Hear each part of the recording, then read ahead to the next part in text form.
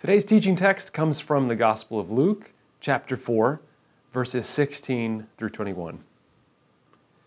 He went up to Nazareth, where he had been brought up, and on the Sabbath day he went into the synagogue as was his custom.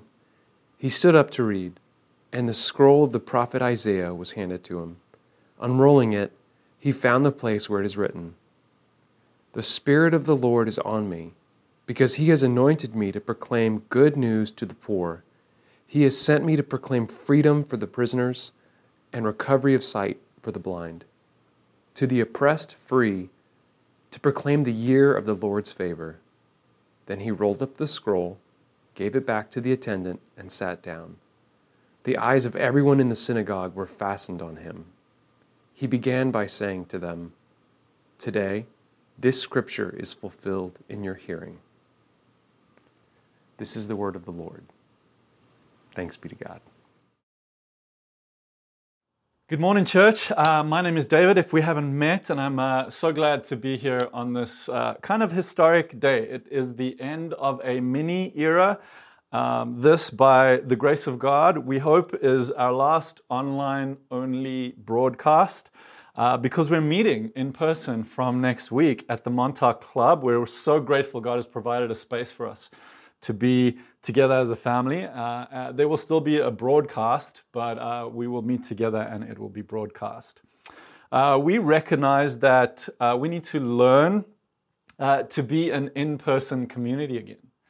That we need to learn and relearn the rhythms of being a church meeting together. And we need to have some grace for one another in that process. And I want to just thank you all for your perseverance over the last season to get us to where we are. Really, really, really grateful for you, for your prayers, for your support. I also want to thank the staff. The staff are learning how to care and work with people in this strange, changing world that we're in. And I'm really, really proud of the staff who had to reinvent themselves a number of times. You might have experienced that yourself. And so I want to say thank you to the team for everything that they've done over the last while. And lastly, we are somehow still learning how to be an incarnate presence in our community, to love our neighbors in tangible ways.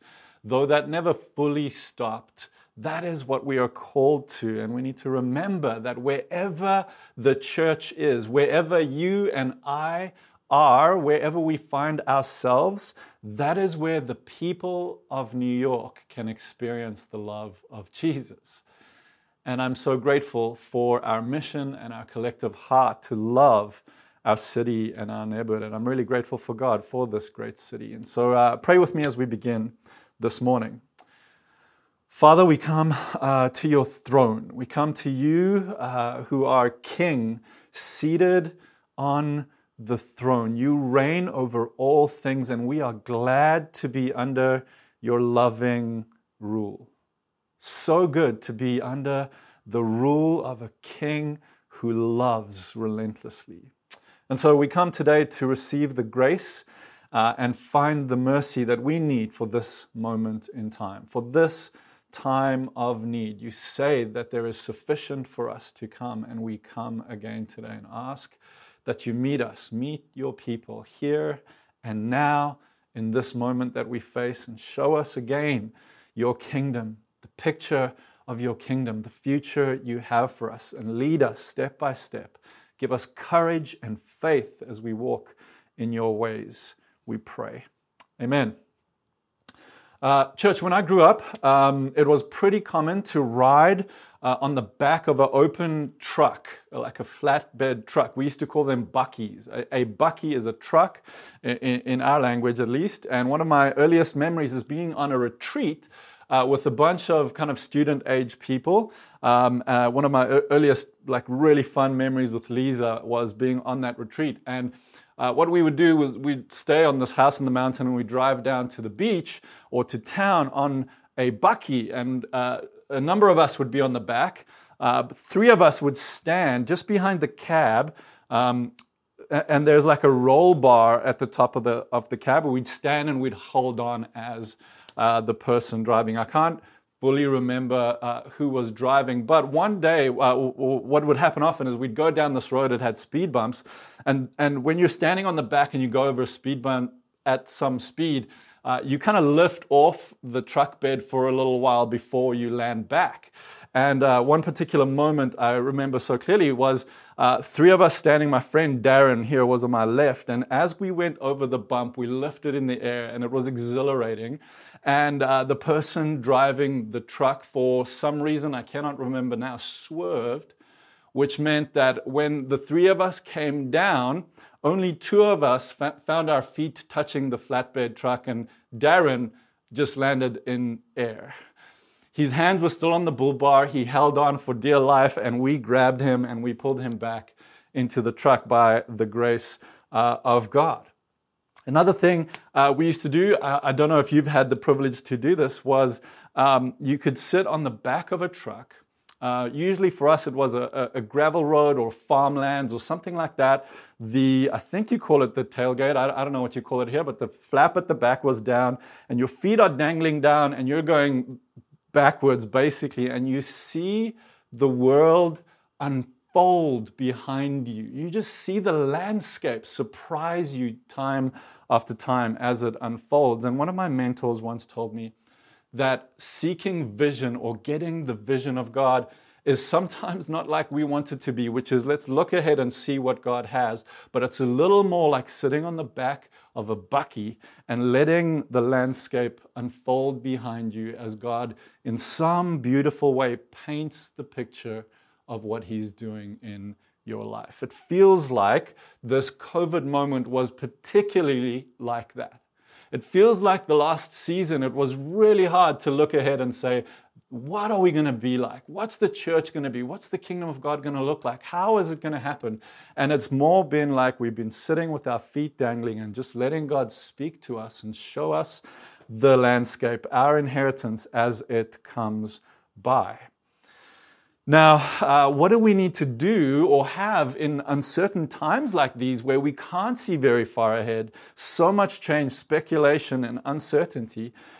We committed through the summer to look at the words of Jesus as He speaks to us, to show us a revelation of the life and the kingdom that these words hold for us, that His kingdom has for us, what these words mean in our hearts and lives. And I hope today that we can look at the big picture, kind of what has unfolded in the summer series as we end it off. And I hope we'll see this.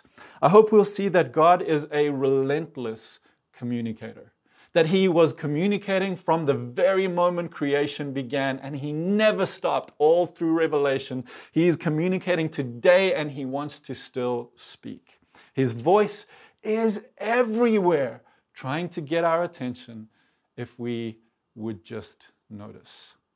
He, secondly, chooses ultimately and most perfectly to communicate through Jesus. Most accurately, He communicates through the person of Jesus. We see it in Scripture. We've seen it in this series that we've gone through. Thirdly, that Jesus is a particularly worthy person to speak the words of life. Fourthly, that His words are His ministry. That in His speaking, He ministers and He effects things in our hearts and lives. And fifthly, that He empowers us with the same Spirit, that we become the bearers, the carriers of His message to our world to see the same ministry take place through His body, the church. So the words of Jesus are so important for so many different reasons, and I'm going to touch on a few as we go through this. What Jesus says about His own words.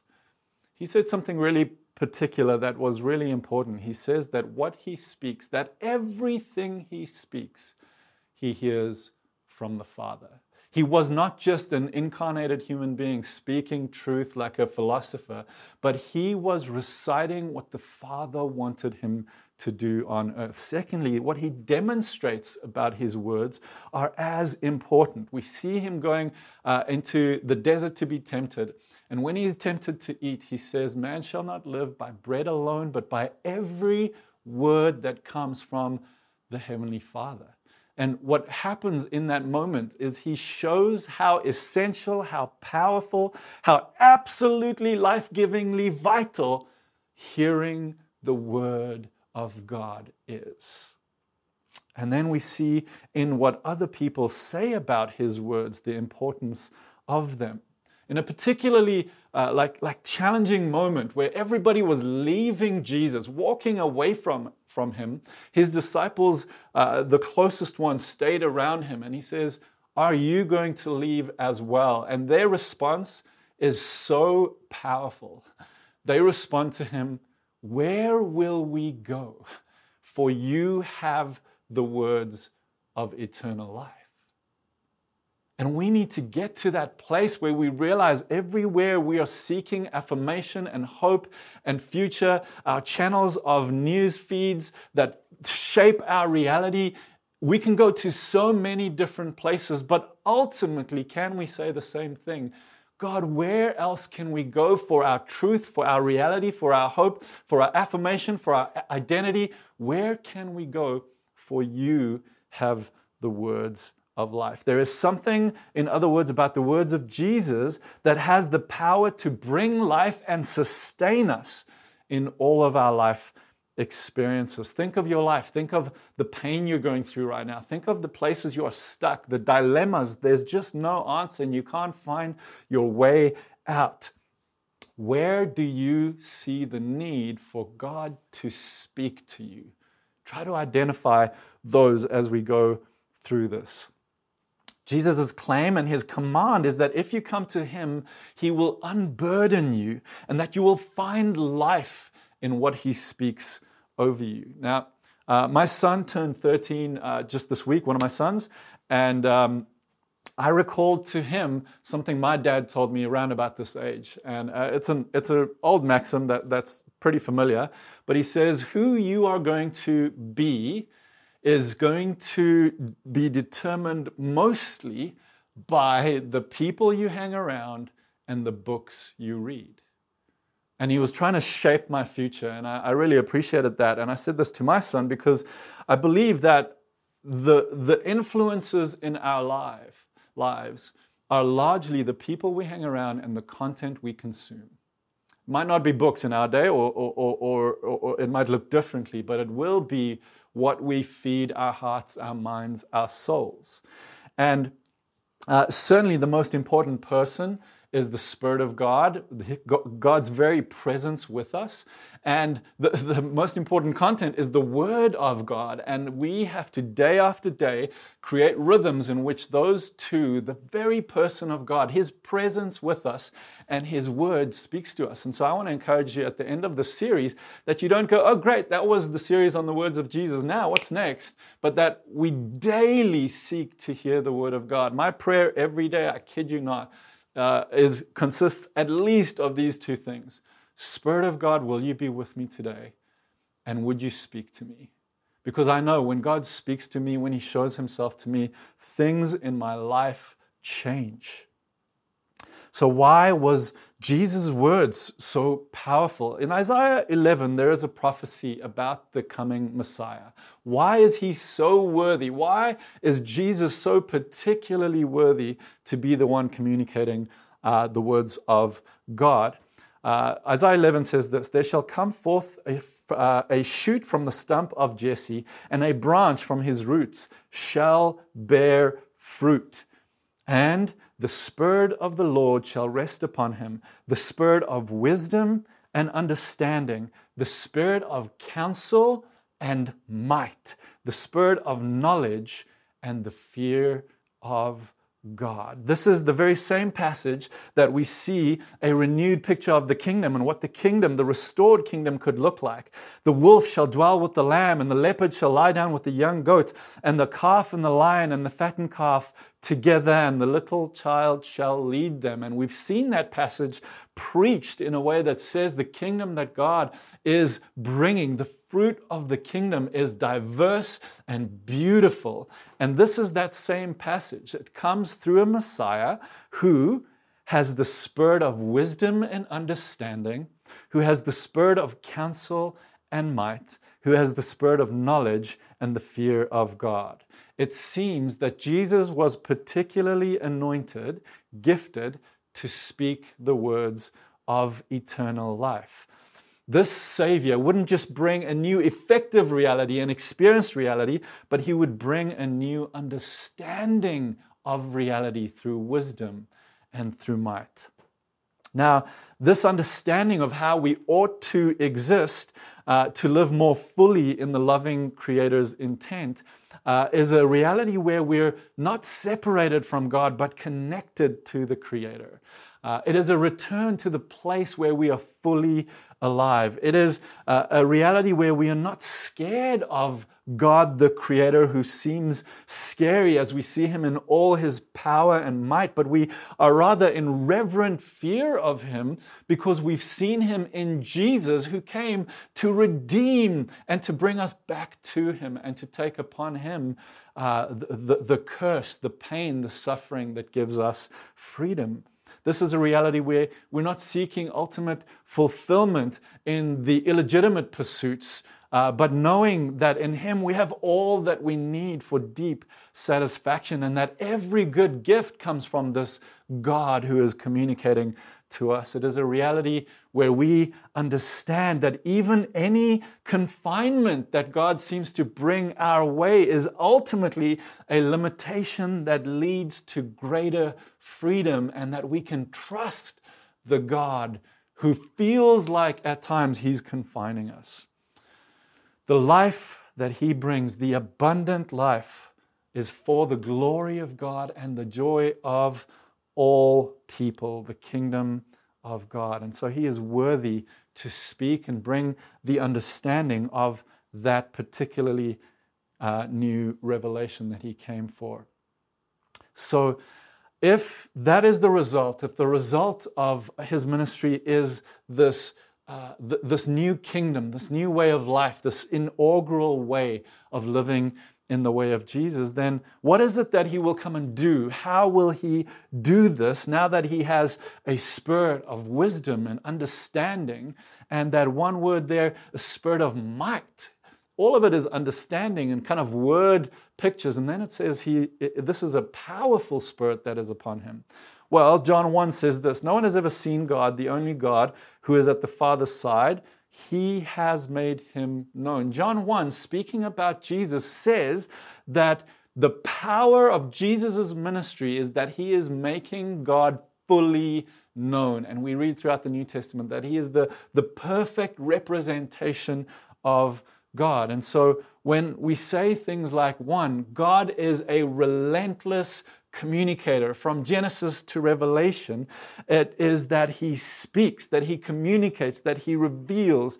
But it doesn't just mean that He is speaking kind of formulas of success for us or answers to our toughest questions.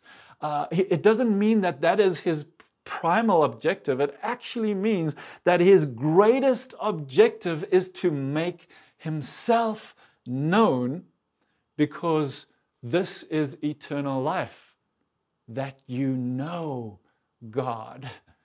That you know God, and God's original intent is to make Himself known. So Luke 4 is our text, and it says, the Spirit of the Lord is upon me because He has anointed me to proclaim good news to the poor. Now remember, this is Jesus' claim about what He is here to do. This is Him standing up saying, I am ready to do the work for which I came. This is Jesus' moment. It says He rolled up the scroll after He says this.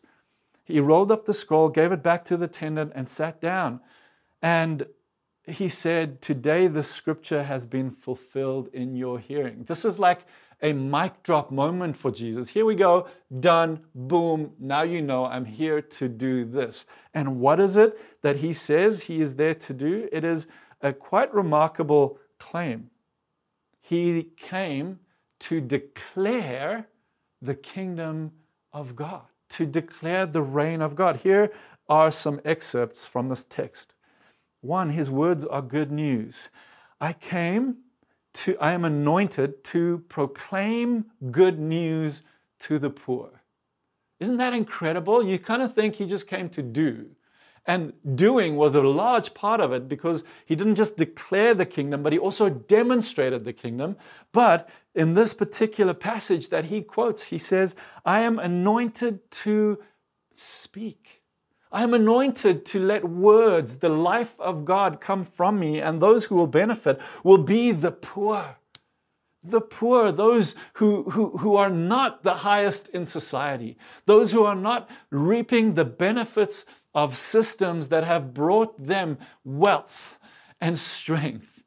It is quite remarkable. Under the rule of this new king, the poor will flourish. His words, it says, bring freedom. He has sent me to, again, proclaim liberty to the captives. He came, his ministry, his anointing was to speak, because he has the spirit of wisdom and understanding and might. And now he comes and speaks to those who are captive. He speaks to those who are poor. And he is able to speak the truth of God that is a higher truth than anything that we are getting from newspapers, from culture. And he says, I can set you free. His words are a gift to the oppressed. His words are revelation to the blind. He sets at liberty those who are oppressed, and recovering of sight to the blind. His words usher in a new era. The last little verse there says, to proclaim the year of the Lord's favor. And I find it fascinating that Jesus' ministry was to speak. Now you can see why I am contending that we cannot lose our discipline to notice and hear the words of Jesus. This is not just a summer series. This is a daily pursuit to open our ears, our eyes, our hearts, our minds, so that we can be set free, so that our blind eyes can be opened, so that our poverty can be addressed. Jesus' words bring life because he is perpetually revealing himself, the living God, to us. John 17, remember, says this, now this is eternal life, that they know you, the only true God, and Jesus Christ, whom you have sent. This is eternal life, God revealing himself perpetually to us. Here are a few comparisons of Genesis 1, John 1, and Hebrews 1 as we see his communication in action. In the beginning, Genesis, God created the heavens and the earth. This earth was without form and void, and darkness was over the face of the deep, and the Spirit of God was hovering over the face of the waters. And then 7 times or 6 times, he goes, and God said. And God said, and he speaks and he creates, and he speaks and he creates. And his words have power because they carry his intent. They carry his character. They hold his very essence. When God speaks, he is not just communicating information. He is changing your and my reality. He speaks and he creates, and then right after he does, it says, and God said, and God said, and God said, the last thing, the first thing he does after creation is finished, when he sees human beings are created, before he rests, the last thing he does is he speaks. He says, it says, and God blessed them. And it says God blessed them, and he commands them to rule and govern and join in his creation, and he commands them to multiply. And this act of God, of giving life, was God saying, through my words, I am blessing you. I am calling you to life. He didn't say, oh, great, now I have a bunch of minions, a bunch of lemmings that can just do what I want them to do. He actually, as the first act, said, I want you to be blessed. The act of creation was to share the blessing of himself to us. John 1, in the beginning was the Word was with God, the Word was God. He was in the beginning with God. All things were made through him, and without him was not anything made that was made. In him was life, and the life was the light of men. The light shines in the darkness, and the darkness has not overcome it. And the Word became flesh and dwelt among us, and we have seen His glory, the glory as of the Son from the Father, full of grace and truth. No one has ever seen God, the only God who is at the Father's side. Jesus has made Him known. Now we see a kind of recreation, and the recreation comes because the very words of God are embodied in Jesus. Now, Jesus is there to give us the words of life. God's presence is now in His people. God spoke to His people through His prophets, and God spoke to the world and is speaking to the world through His people, a prophetic people. And then Hebrews, long ago at many times in many ways, God spoke to our fathers by the prophets, but in these days He has spoken to us by His Son. He is the radiance of the glory of God and the exact imprint of His nature, and therefore Jesus is ultimately worthy to be the one doing the speaking. The prophetic and the Old Testament typologies were all designed to make God known, and ultimately Jesus was incarnate so that we could know God fully. Now, when I understand the life that I gain access to when I listen out for the words of God, I can't but prioritize curating spaces in my life to hear Him speak, to notice Him. I can't not seek out the most life-giving act that I can imagine, hearing the voice of the Creator. Where does the presence of God dwell now in the new covenant? In His people. God's very presence in His people. And so wherever the church is, that is where God wants to make Himself known. And so firstly, church, we need to listen for the words of Jesus. It needs to be our daily pursuit to listen, to seek out, to notice where He is getting our attention. I have friends who, when their kids come into the room and we're busy talking, sometimes their kids come in just talking, just like they come in talking. And they have this saying that I'm probably going to butcher now, but it goes something like, hey, walk into a room with your ears. Listen when you come in. Notice what's going on in that room before you just walk in. And I feel like God is calling us to walk into every day that we live with our ears wide open because He wants to speak. I want to encourage you, church, go to the places in your life where you notice God speaking. And they may change day by day, season by season, but make a time every day of your life to go to the places, to step into the conditions, into the environment where you know you find the voice of God. Pay attention, secondly, to your own words, to your own communication, to your own speaking. Ephesians 4 is a charge for godly living, and it goes like this. Therefore, each of you must put off falsehood and speak truthfully to your neighbor, for we are all members of one body. Do not let unwholesome talk come out of your mouths, but only what is helpful for building others up according to their needs, that it may benefit those who listen. And it carries on, but it is a charge to the church that our words carry life or death, and that we should choose to speak and communicate with our words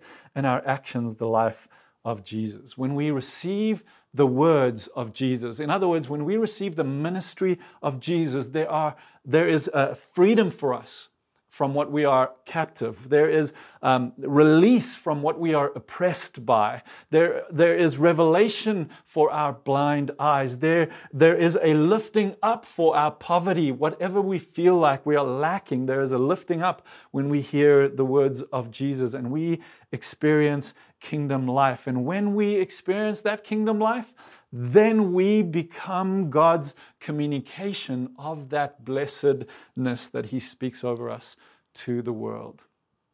Church, when we are filled with the words of Jesus, His ancient words spoken to us, His now revelation that He speaks to us day after day, then we get to be God's very good news, the carriers of His good news to our neighbors, to our neighborhoods. Remember Matthew 24, this gospel, this good news, this proclamation will be proclaimed throughout the whole world as a testimony to all nations, and then the end will come. That is our charge, that we will still be His witnesses in Jerusalem, in Judea, and Samaria, and the uttermost parts of the earth. And that is still true today. We become witnesses. When we are witnesses, but it doesn't come from the life-giving words that flow into our hearts from God, then what we are doing is just kind of a religious jargon duty, and we're actually inviting people into more bondage and not freedom. And when we are experiencing the freedom of God, but we're not communicating that to our world, then we are no different from those who carry out injustice, that kind of say, I'll have it for myself, but I'm not going to let others drink from this goodness that God has given us. Church, lastly, God is a relentless communicator. He chooses ultimately to communicate accurately, most accurately through Jesus. Jesus is worthy to speak the words of life. His words are His ministry, and He wants to speak to you today and every day that you open your eyes. Lastly, He empowers us with the very same Spirit to speak the words of life wherever we go. We get to declare and demonstrate the kingdom of God. What a privilege that is, church. That is our calling. That is what we're doing. That is why we have these moments to encourage ourselves and each other with the story of God. In your highs and your lows of life, with the troubles that you are facing, with the waves that are crashing right now, where do you go and find life or encouragement? How do you hear the words of Jesus? What act is it that you can engage in where you can seek out the voice of God that is so vital and sustaining to your soul? God wants to speak to us day after day. Let us pray.